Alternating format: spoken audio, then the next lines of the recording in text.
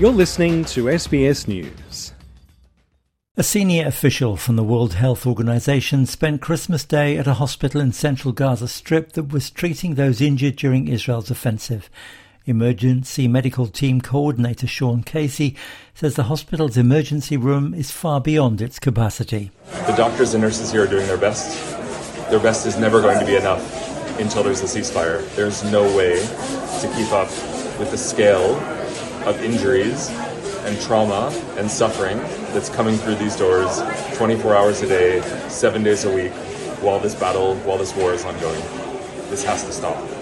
The UN-backed World Food Programme warned at the weekend that the proportion of households in Gaza affected by high levels of acute food insecurity is the largest ever recorded globally. WFP Chief Economist Arif Hussein says the entire 2.3 million population of Gaza is facing crisis levels of hunger and the risk of famine is increasing each day. Just to put that in perspective in terms of the world, right now we have about 129,000 people who are this type of catastrophic situations worldwide. And in Gaza alone, you have over 500,000 people, which is like 4 times more. And what is really disturbing is not just the scale of this or the magnitude of this crisis, but also at the speed that it has happened. In his Christmas Day address in the Vatican, Pope Francis blasted the weapons industry for fueling wars around the globe. The Pope said he grieved the attack of Hamas against southern Israel on October the 7th, which he described as abominable, and he called for the release of hostages, and he begged for a ceasefire. I plead for an end to the military operations with their appalling harvest of innocent civilian victims and call for a solution to the desperate humanitarian situation by an opening to the provision of humanitarian aid. May there be an end to the fueling of violence and hatred, and may the Palestinian question come to be resolved through sincere and persevering dialogue between the parties, sustained by strong political will and the support of the international community. Dear brothers and sisters, let us pray for peace in Palestine and Israel. Egypt is reported to have put forward a plan to Israel, Hamas, the United States and European governments for a ceasefire in Gaza. The plan would see Israel fully withdraw from the Gaza Strip and all the hostages held by Hamas, along with many Palestinian prisoners in Israel, freed. A united Palestinian government would take over from Hamas in Gaza. Israel is understood to be discussing the plan, but observers say it's unlikely that they would accept all of its proposals.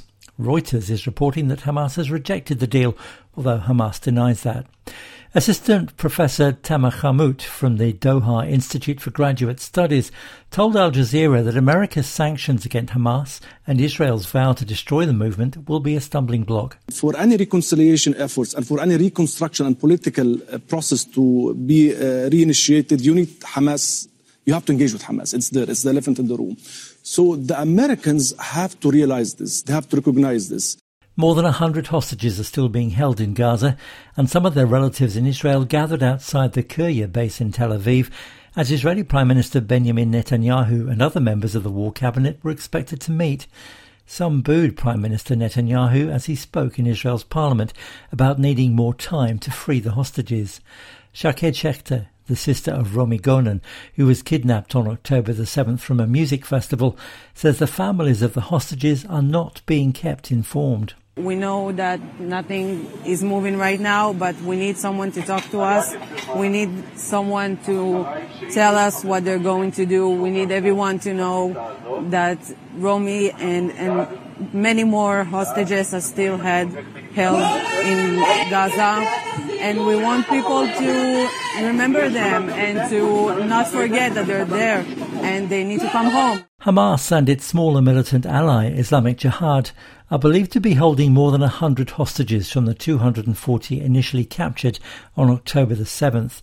Benjamin Netanyahu has been in Gaza visiting Defense Force troops. He told personnel that they would continue until they had achieved total victory. October 7th is not over. It is not over. We have to make sure that it never happens again. This requires what each and every one of you is asking for, just to continue until the end. And I'm just proud of your determination. It's not easy. On the other hand, it is easy, simply to continue to the end. And I salute you. I salute you like this. Thank you. The Hamas-controlled Gazan Health Ministry says 166 Palestinians have been killed in the past 24 hours, taking the total Palestinian death toll to 20,424. Tens of thousands have been wounded, with many bodies believed trapped under rubble. Almost all of Gaza's 2.3 million people have been displaced. The Israeli military says 9 soldiers had been killed in the past day, bringing to 155 its published combat losses since it began its ground incursion. Alan Lee, SBS News.